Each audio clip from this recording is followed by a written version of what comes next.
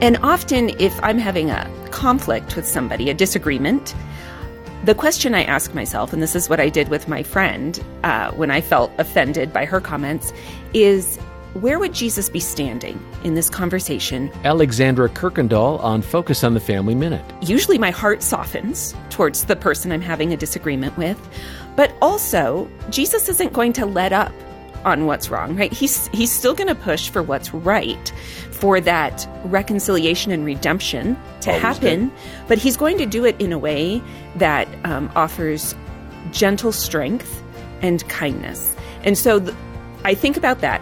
What does it look like for your kingdom to come, God, in this situation? Where would Jesus be standing?